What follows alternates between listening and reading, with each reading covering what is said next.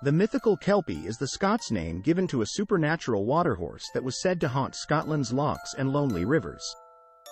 It has usually been described as appearing as a horse but is able to adopt human form. However, some accounts state that the Kelpie retains its hooves when appearing as a human, leading to its association with the Christian idea of Satan. Robert Burns alludes to this idea in his 1786 poem, addressed to the Dell. The Kelpie would appear to its victims as a lost dark gray or white pony but could be identified by its constantly dripping mane. It would entice people to ride on its back, before taking them down to a watery grave. One specific story talks of a Kelpie captured by the Laird of Morphy.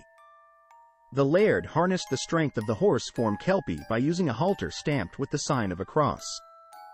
The captor forced the Kelpie to carry heavy stones to build his castle, and when the work was complete, the Laird released the Kelpie, who was understandably unhappy in its treatment.